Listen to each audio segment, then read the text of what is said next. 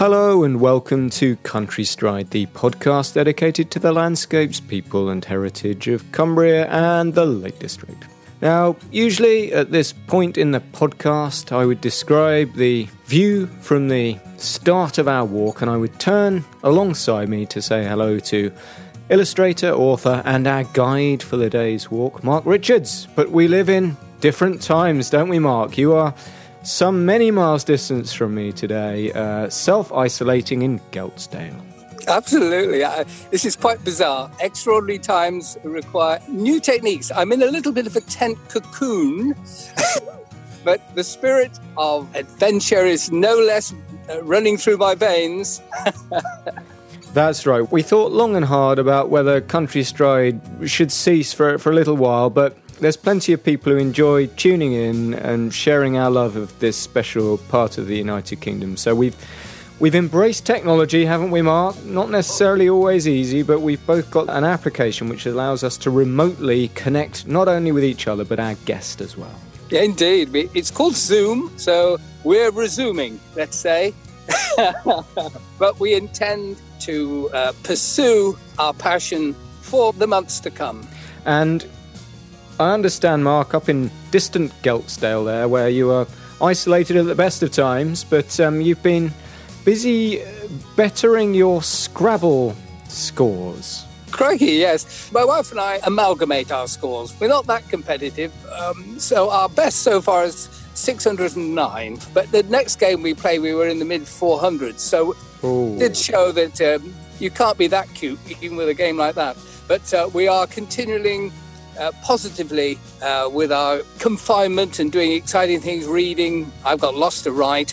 I'm on the doorstep of walks that I can naturally do without imposing on anybody.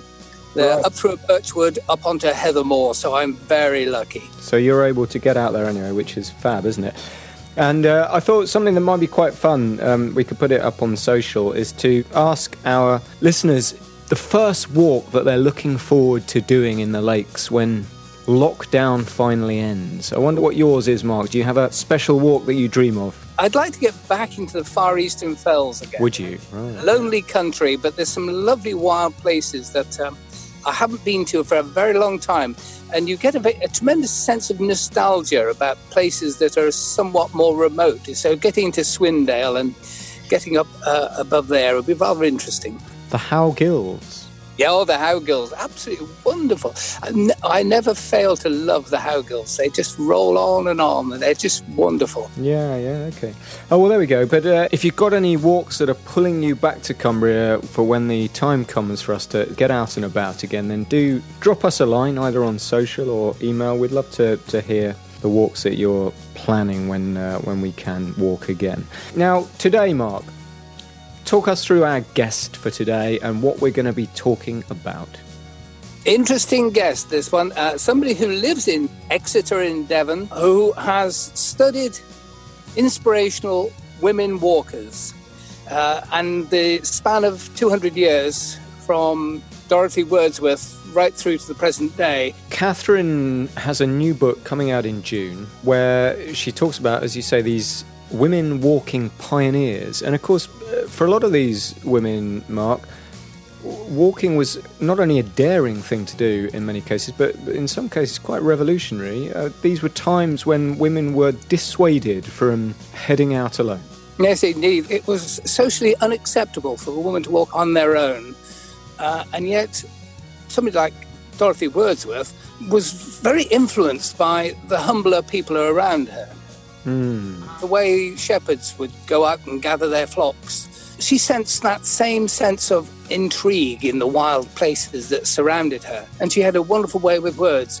So although we talk eloquently about William Wordsworth, actually the driving force that gave him the liberty to be who he was his sister. We had lined up a walk with Catherine along the shores of Ullswater, which is very pertinent to this time of year because it's there, isn't it, Glencoyne Park, where the most famous daffodils in the world still grow every spring, and the daffodils are looking fabulous up here in Cumbria at the moment. They are indeed, and very indigenous to that Ullswater scene. And we were looking forward to taking Catherine Alto along a stretch of the Ullswater Way.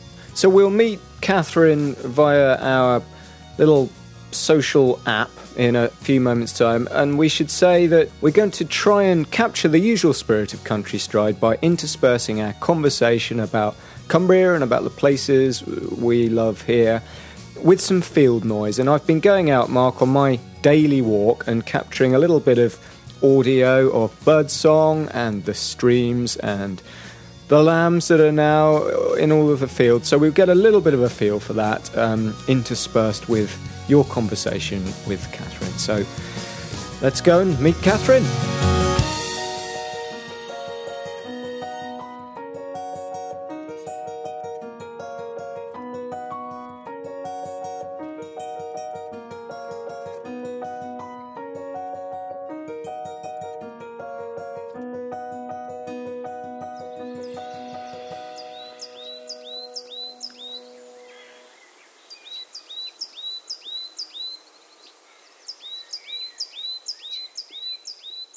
Well, today I'm on a virtual encounter with a very special guest, Catherine Alto, who is quite a few hundred miles distant from me now in North Cumbria. She is way down in Devon. Catherine, could you tell me a little bit about your roots into the environment? Yeah, well, thanks, Mark. It's lovely to be with you. Right. So I grew up in the middle of California, sort of 90 miles east of San Francisco and 90 miles west of Yosemite National Park, in a place called the Central Valley. And it's the breadbasket of the world. And where I was from, we called it the land of peaches and cream. So there were peach orchards and dairies. And I grew up as the daughter of an agricultural high school teacher.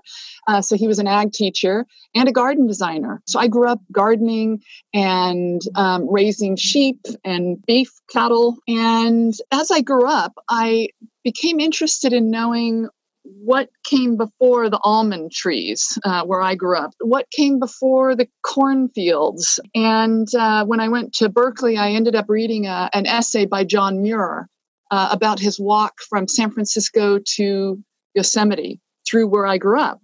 And from that moment on, I became very interested in knowing how plants move around, natural history, and also experiencing a place on foot.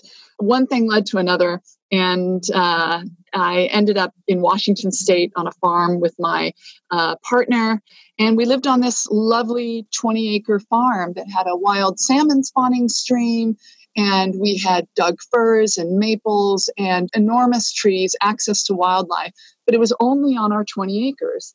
And it felt like being, you know, those little jewelry boxes where you open them and a ballerina comes up and swirls around. I began to feel like that on our farm. Like, where was the source of this river? And could I walk there? Well, I can't, because we don't have access. We can't cross private property like we can here in England. So I began to feel that even though the West is such an open space, it also feels like a romantic idea in a way, that it looks open, but can we really access it like we can here in England? And so that's my background and where my love of walking and nature writing came from. In the very first line of your book, when you were very young, you described the fact that you ran away from home a lot, which I sense there was a little wild girl in there. Yes, I think this interest in having adventures on foot really did start probably before I read about John Muir. The opening line is, when I was a child, I ran away from home a lot. Over my shoulder, I slung a knapsack fashioned from a red handkerchief pulled from my costume trunk of gowns, hats, and heels. Before spearing it with an almond tree branch, I filled that pack with provisions, my toothbrush, a box of raisins, my small silk blanket, and bread pilfered from the kitchen when my mother wasn't looking.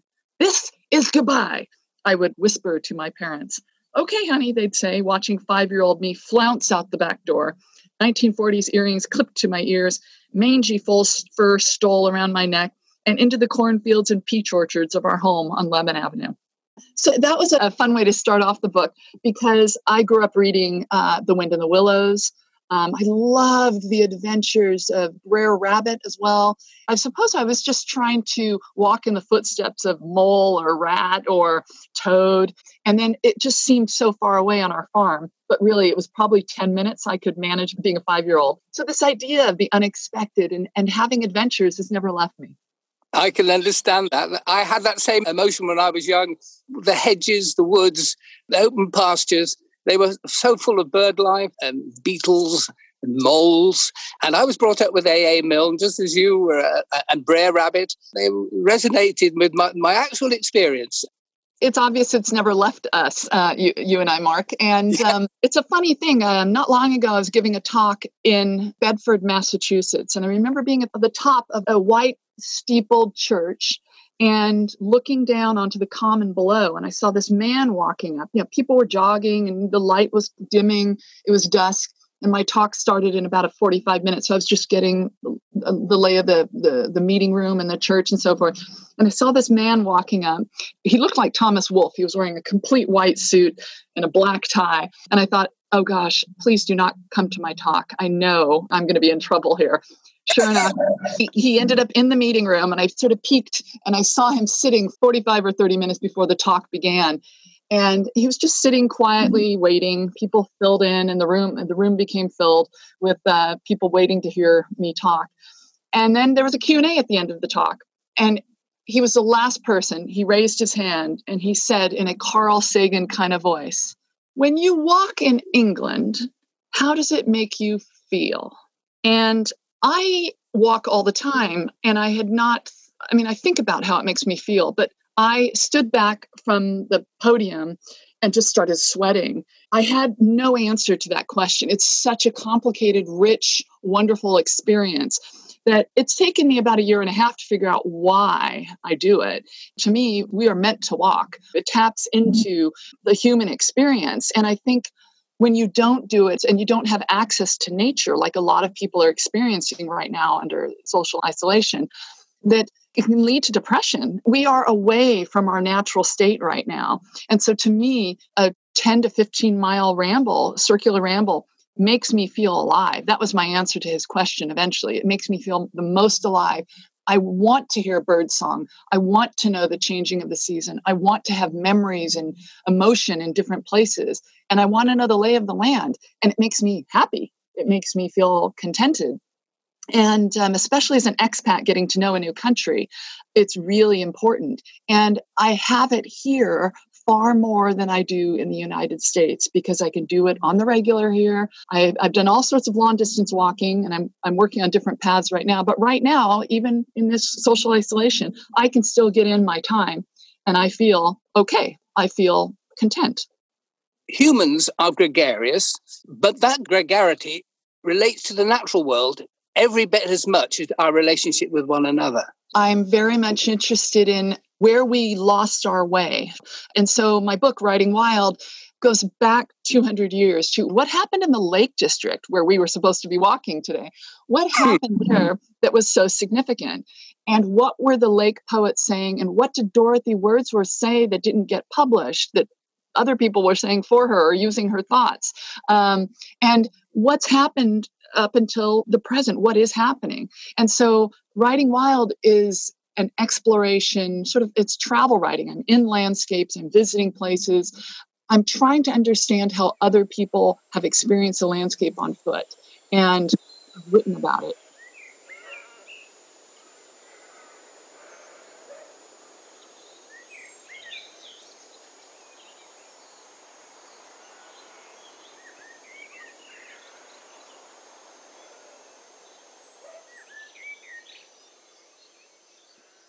This is really interesting when you put this all in context with what I might describe as the star of the show today, which is Dorothy Wordsworth.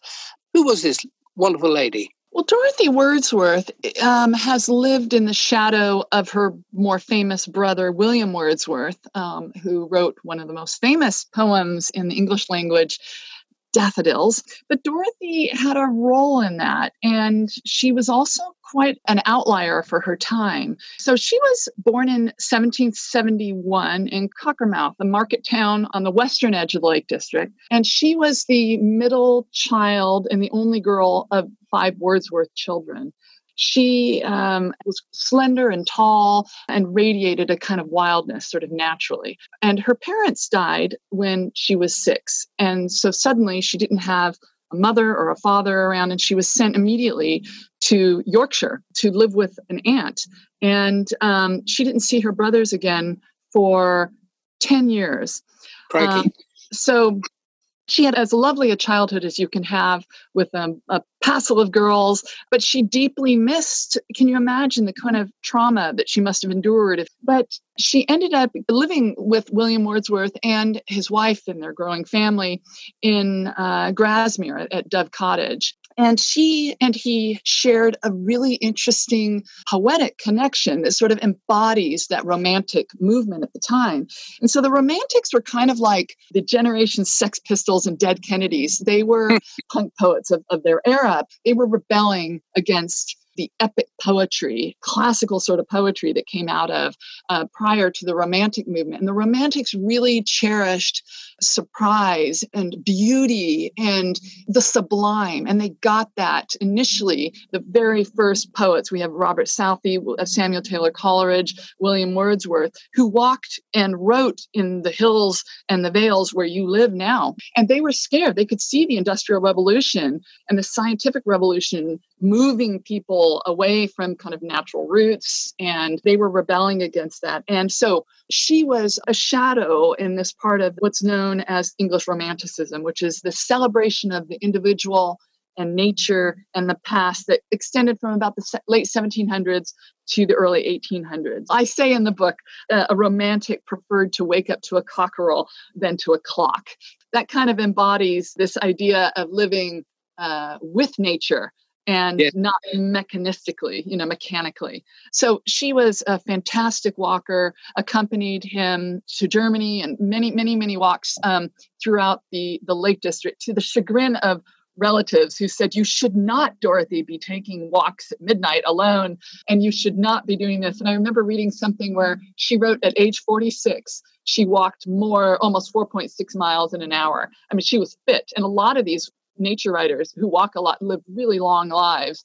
So I begin my book by taking people into something remarkable that Dorothy did, which was a walk up Scawfell Pike in 1818. And she did it with some girlfriends and a mountain guide, so to speak. A local shepherd. That's exactly right. Yes. Would you like me to take a listen? Yes. So I begin. Our journey begins in Wasdale, one of the most remote valleys in England's Lake District. In the pink pre-dawn light of midsummer, I set out on a narrow lane lined in dry stone walls, overflowing in fragrant wild honeysuckle and mustard lichen. I passed St. Olaf's, possibly England's smallest church, a stone structure set amid a grove of yews in ancient Viking fields. I lift the latch at a path marked Scawfell Pike, step through the gate, and hear the metallic clink break the morning silence. I cross a pasture toward a wooden bridge and onto a narrow ascending gravel trail. The way is up, but Scawfell Pike, the peak I'm aiming for and England's tallest, is hidden for the moment by Goat Crag. I walk through Bracken Close, then rise along the rocky cascades of Lingmel Gill and higher through alpine meadows of purple sassafrage and carpets of moss along Brown Tongue. Above me is Black Crag, a peak shorter than my destination, and I stop to appreciate the pleasures of total silence. When I begin hiking again, I can hear my breath and my feet crunching in the gravel. Somewhere in the clear air above me, a ring ouzel calls, pauses, then sings a warbled song that sounds like marbles in hand. An hour passes, 1,500 feet climbed. Higher up at Lingmel Col, the saddle between Broad Crag and Scawfell Pike, Herdwick sheep rest in boulder shadows, where they leave tufts of black and white wool in parsley fern. Above me, a sharp ping, ping, ping of a buzzard against the fingernail moon. The sun is rising, and soon it will be hot. My legs are strong, and I travel light. I don't mean to overtake 2 sets of highly kitted men, but I do, and I wink at them. I reach a large debris field of scree and shattered rock, and look for cairns to lead me to the final steep climb. I leap across rocks and boulders. There are some final steps onto a platform, and I'm finally standing at the 3,209-foot summit. For a little while, before less early risers make their way up, I am alone on one of the world's most rapturous stages. I take a deep breath, surrounded by a study in blues, dark blue lakes, indigo mountain shadows, robin egg sky. It's 7 a.m, and the sun is spreading golden light into these blue hues. I see Helvellyn and Skiddaw, and I can just make out the Mourne Mountains across the Irish Sea and Snowdonia in Wales to the south. Somewhere in the hills below me is Grasmere, the home of England's most famous poet. That's remarkable. Actually, few people take the time to observe in that kind of detail, and that was what Dorothy did. She was quite moved by the sight of the sea could make her cry, and coming out of a funeral and seeing flowers would make her burst into tears. That is that kind of romantic emotional state that fueled Wordsworth's poetry. I mean, he looked at his sister as having a temperament that in some ways he had lost. She was younger than he was, so he kind of lost it, and he looked to her as kind of an inspiration in a way. Dorothy herself was very much tuned in to the texture of the environment around her. And so that when she walked along the shores of Ullswater through Glencoyne Park, she observed these daffodils, and she wrote about them. It was a gray day on April 15th, 1802, and it was a windy day then. And she and her brother were out on a walk around Ullswater after dinner, and they left the woods and they saw a few daffodils close to the water. She wondered aloud, like, were there seeds that had floated up? I don't think she understood the bulb aspect of it. Well, how did they grow there? She writes in the Grasmere Journal, which was open for the other poets to look at. So Coleridge looked at it, William looked at it, and nicked a bit from it, I have to say.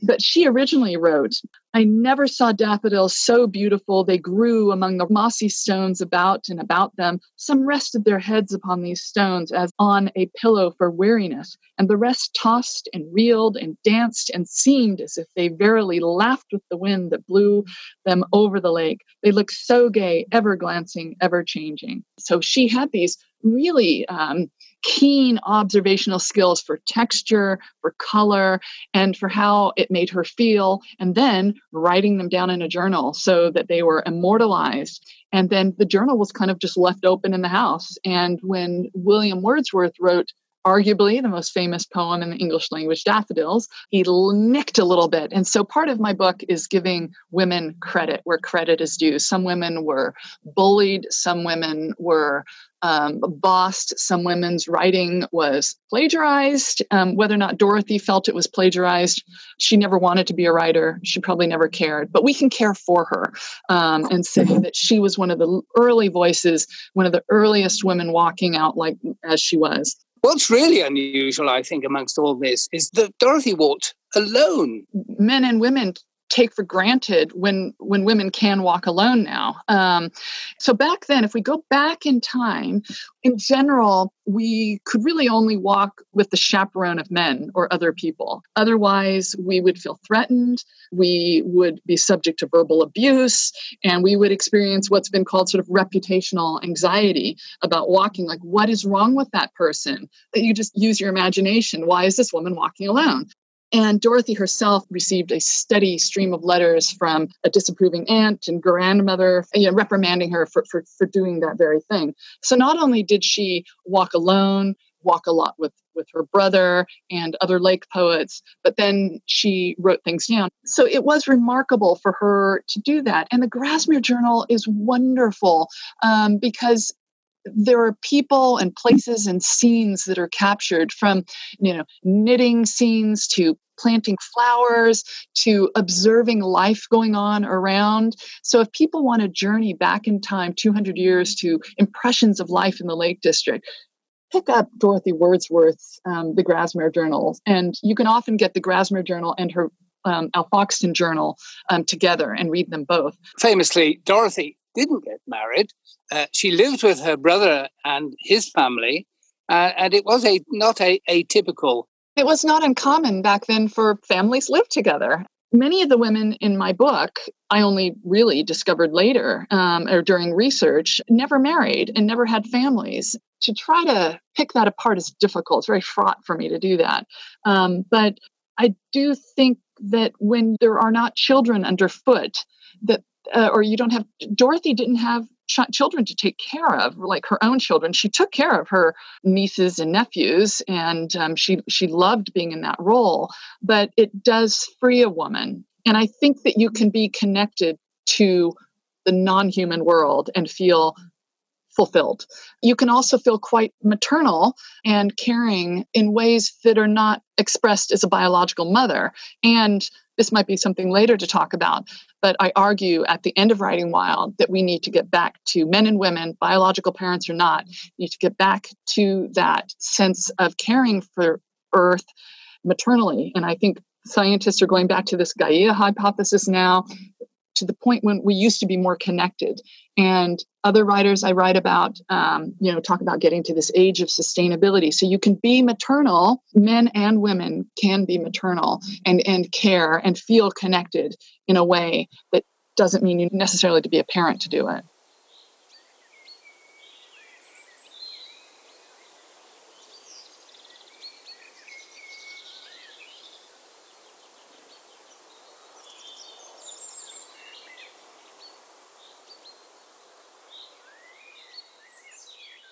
I'm really intrigued, Catherine, because I feel you're very in tune with your stars, as it were, of your show, your 25 women.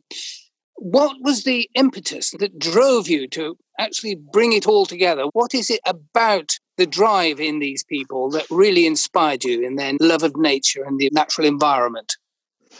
Well, I had been reading nature writing for a long time, since I was 20. So that's decades ago. I taught American literature of nature and place. I studied it.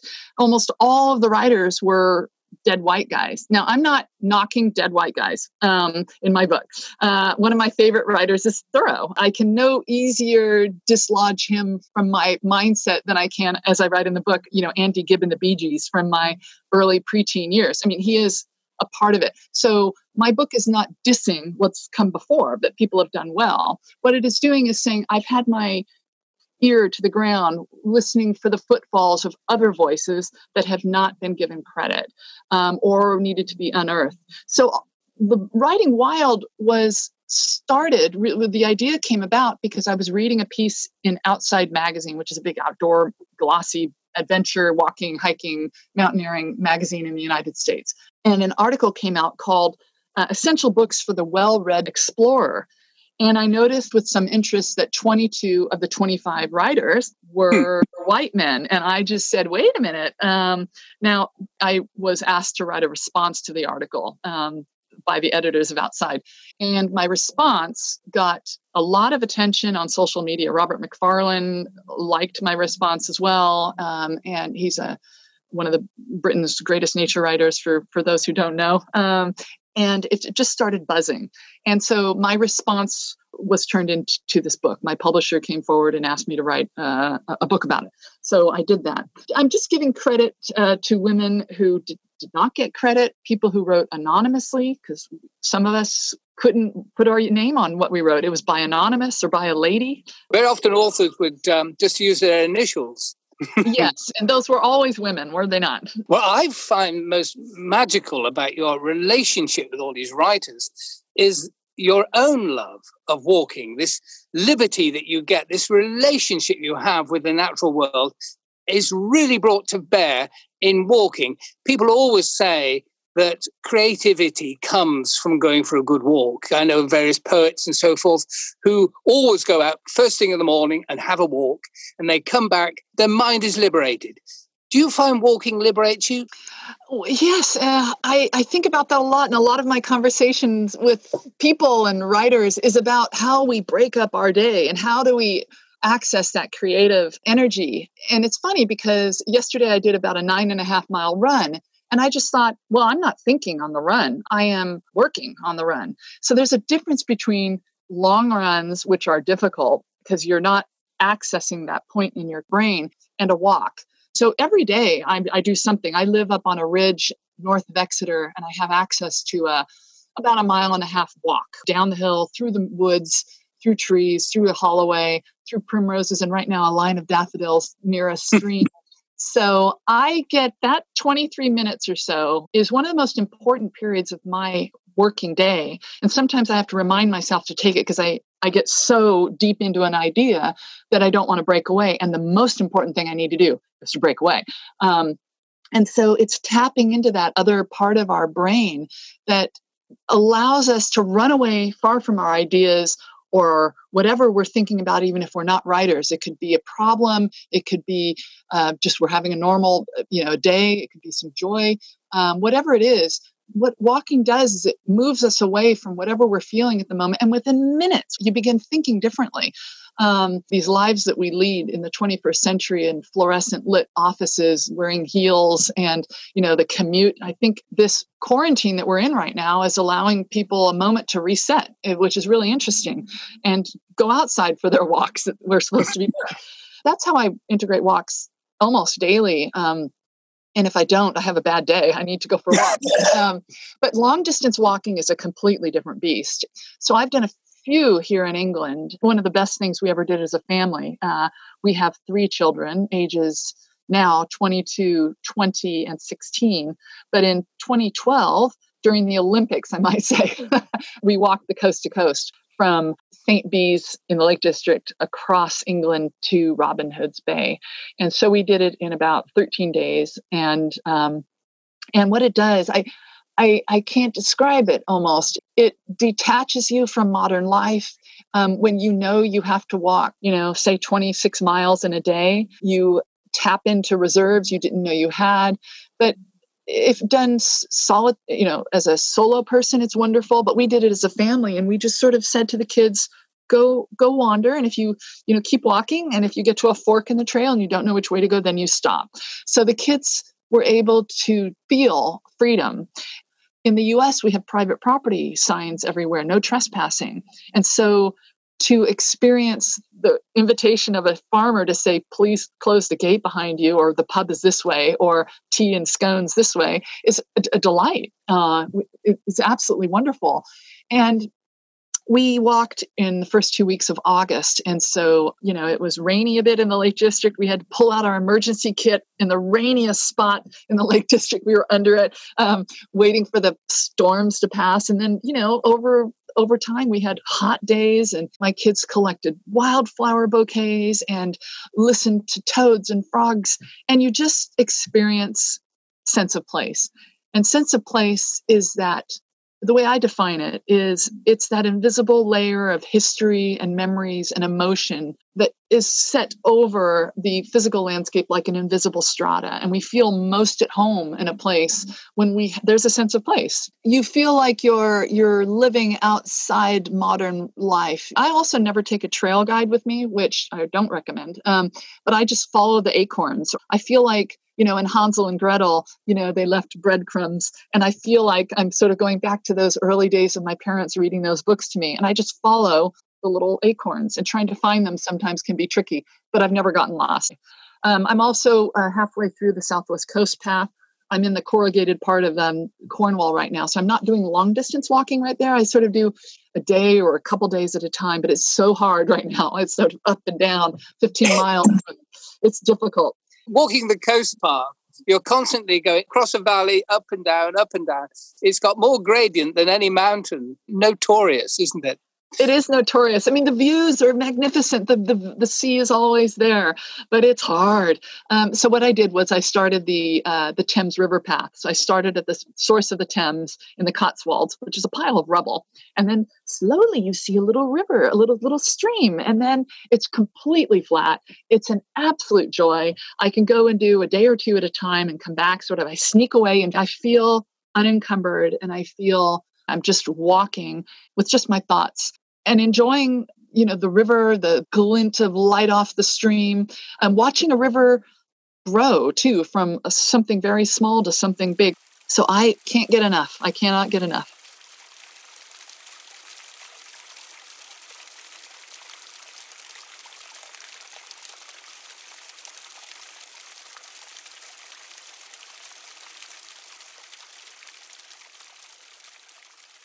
I'm really intrigued by this whole thing about nature writing itself. We tend to think of it, when we put it in the context of Dorothy Wordsworth, as being lyrical, beautiful, romantic, eloquent writing. But this eloquence actually now has got a far more, I don't know if it's political purpose. We're trying to get back to an understanding of our relationship as humans to our environment. So the impetus for nature writers is to ask and explore the question, how best can I live in the world? And we are part of the natural world. So we're not separate from it. So I bookend Writing Wild with Dorothy Wordsworth, and I end it on the other side of the Industrial Revolution 200 years later with a brilliant writer named Elizabeth Rush, who wrote the 2018 book, Rising: Dispatches from the New American Shore, which was nominated for a Pulitzer Prize in nonfiction. We look at how, these writers in the Lake District, these punk poets, the Romantics, were adjusting to and exploring and writing about their relationship with the natural world. And we get a glimpse before this Industrial Revolution. And now we have writers who are contemplating the devastating effects of it. We have writers writing about rising sea levels and erratic climate systems and coral reefs that are dying and the 60% drop in biodiversity. And when this book, Rising, arrived, was the week one of my brothers lost his home in the Carr wildfire in California. Nature writing takes many forms. It's not always the lyrical personal essay. The personal essay is a great vehicle because it's an inviting way of bringing someone along on your journey, and it's classic as well. So Henry David Thoreau wrote in the essay form. Dorothy Wordsworth didn't so much. She wrote impressions, as did Susan Fenimore Cooper, and all the way up to the present. We have Elizabeth Rush and other writers that I put the spotlight on. They're using that form of the personal essay, the walk in a particular landscape, to note their observation, to take oral histories of people who are living in those landscapes and experiencing the changes in the natural world, to interviews with scientists. And I model all of that in Writing Wild. So I'm taking walks, I'm interviewing the writers, I'm giving readers my first impressions of being in these places. I'm nature writing about nature writing. I'm walking in the footsteps of these people. And it's more important than ever to understand what's happening in the natural world by reading men and women. In fact, Elizabeth Rush is now, as we record this, 7 months pregnant. And she talked to me about, she wanted to become a mother. And how do you, as a person living in this age, how do you bring a child into this Anthropocene? And so I end the book talking about the idea that we previously discussed about how we can all be maternal.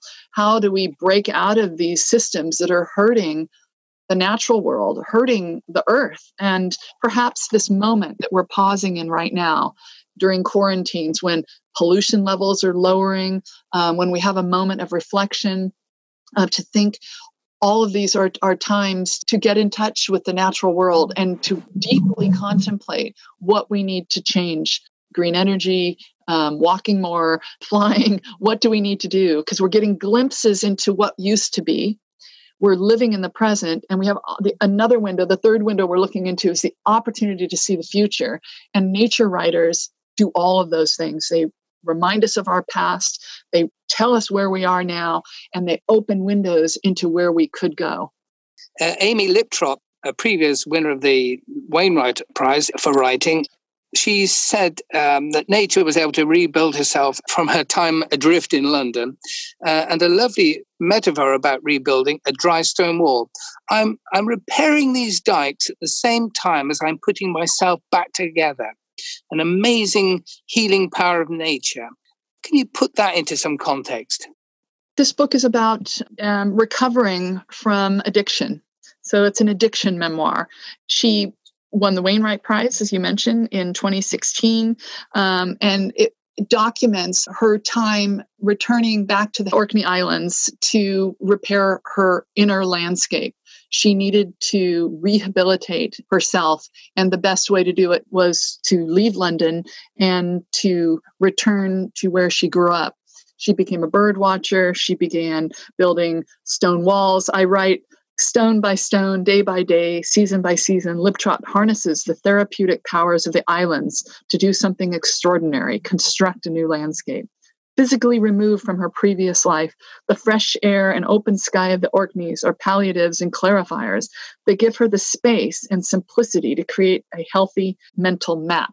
So she's using the natural world to create new coordinates in her mind.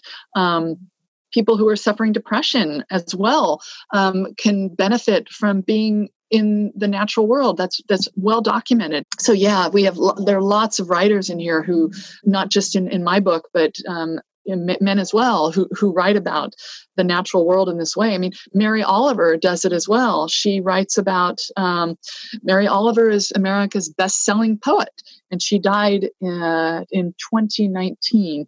She was sexually abused by her father as a child. And where did she go to find refuge? She went to the wild, and she brought her books on Walt Whitman and a knapsack full of books, and she learned to rebuild her own sense of self. And she recovered, not in the sanctuary of her home, but in the sanctuary of the wild. And the reason why she is such a best-selling poet is because she offers windows for people to explore hurt and grief, and offers a way of living in the world and healing, whatever it is. Who did I first turn to when I realized I was going to be socially isolated? I turned to Mary Oliver, the very first poems. And I've been reading them to our kids at breakfast and dinner. And I say, what does this mean? So we talk about poetry. And I think nature writing is essential right now as we're in lockdown and isolation, because it tells us these things will pass, but it gives us solace and it helps us to heal, and it will help us get through this time period.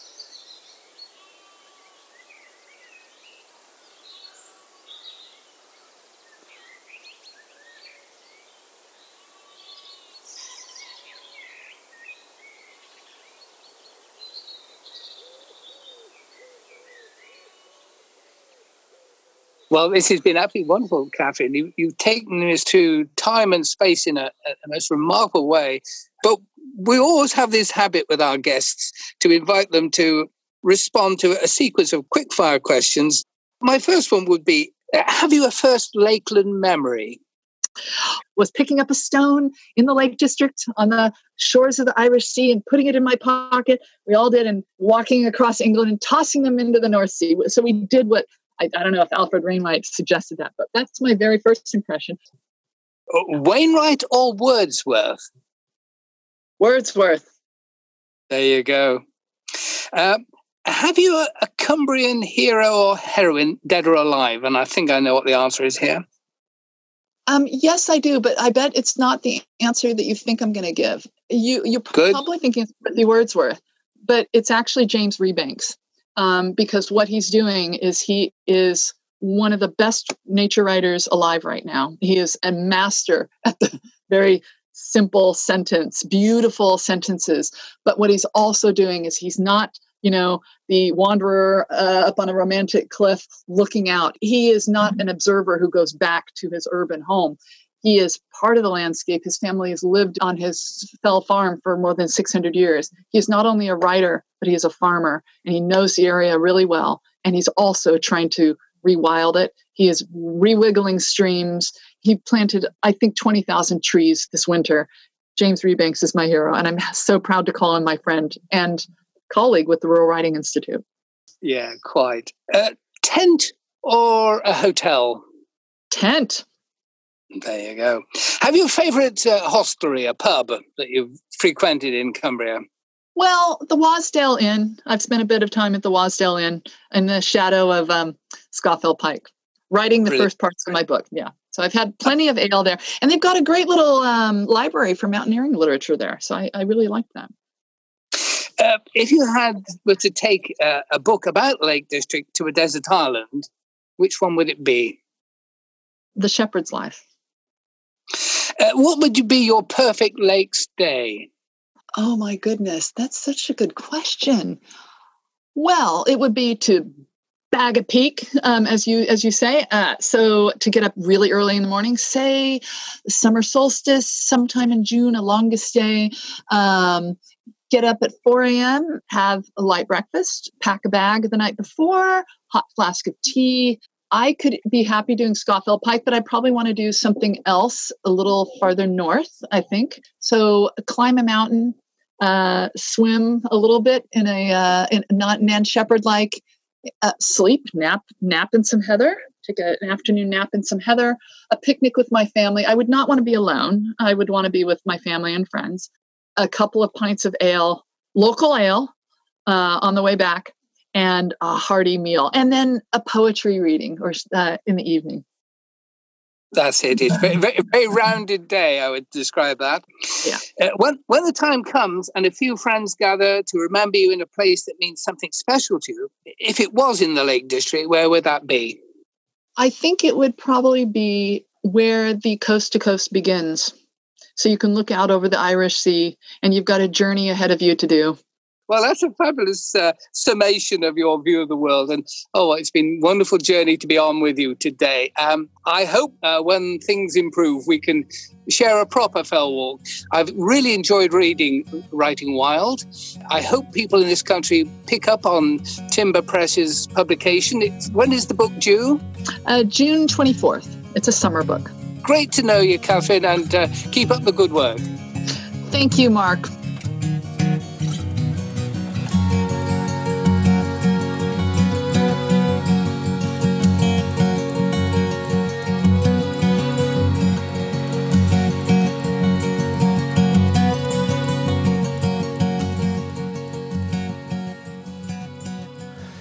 Journey's End then, Mark, having walked no footsteps at all this time for the first time ever on Country Stride, but as ever, a fascinating chat. Absolutely, yes. I'm totally exhausted. All kinds of interesting ground that we covered, from obviously Dorothy, the star of the show today, through nature writing more generally and how important it might be at a time like this. So end up with some resonances for those of us who are caught indoors with itchy feet, which I certainly have at the moment. Now, one of the toughest impacts of this coronavirus and the shutdown here in Cumbria, of course, is that so many of the tourist shops that stock Mark and I's books have closed down. So there has been a slight impact on the money that sustains Country Stride in the background. So if you want to do anything to support Country Stride and Mark and myself, who always give our time to this for free, the best thing that you can do for Mark, you can buy his Fell Ranger books directly from Cicerone. Is that right, Mark? Absolutely, yes. Go to cicerone.co.uk. And they immediately on the site, it'll tell you how to order. So it's quite useful. But when there are no bookshops, and I really feel for all the bookshops and everybody in the tourism trade who are servicing the walkers, and the fact the walkers can't come, they can't stay, and all that, it's all a muddle. Yes, and these are the fabulous new editions, which have received fantastic reviews so far. And yeah, a shout out from me as well to the bookshops of Cumbria, because you couldn't hope for more supportive businesses, could you, Mark? And I mean, I know both you and myself, we spend a lot of time travelling around the county and popping into these businesses that really have become friends over the course of many, many years. And if you want to support some of my books as well, Lake District in 101 Maps and Infographics, the Lake District Quiz Book, and Terry Abraham's debut book, which is available for pre-order at the moment, but you can find them all at inspiredbylakeland.co.uk. And yeah, Terry's lovely book of photos coming out fairly soon. We usually say what we've got coming up next, don't we, Mark? But we're playing it one day at a time. What we can say is that we have got a range of guests who we know we can get onto Zoom, who will be able to share their knowledge and expertise and love of Cumbria, and we will be proceeding for as long as we need to, and until we can get our walking boots on again. We will say goodbye for now. You will need to go back to increase your Scrabble score. We'd expect on the next podcast to find that you're into the 700s. So, yeah, that'll be one day. So good luck with that. I got all the triples for a start. Well, until next time, Mark, and the next Country Stride, see you for now.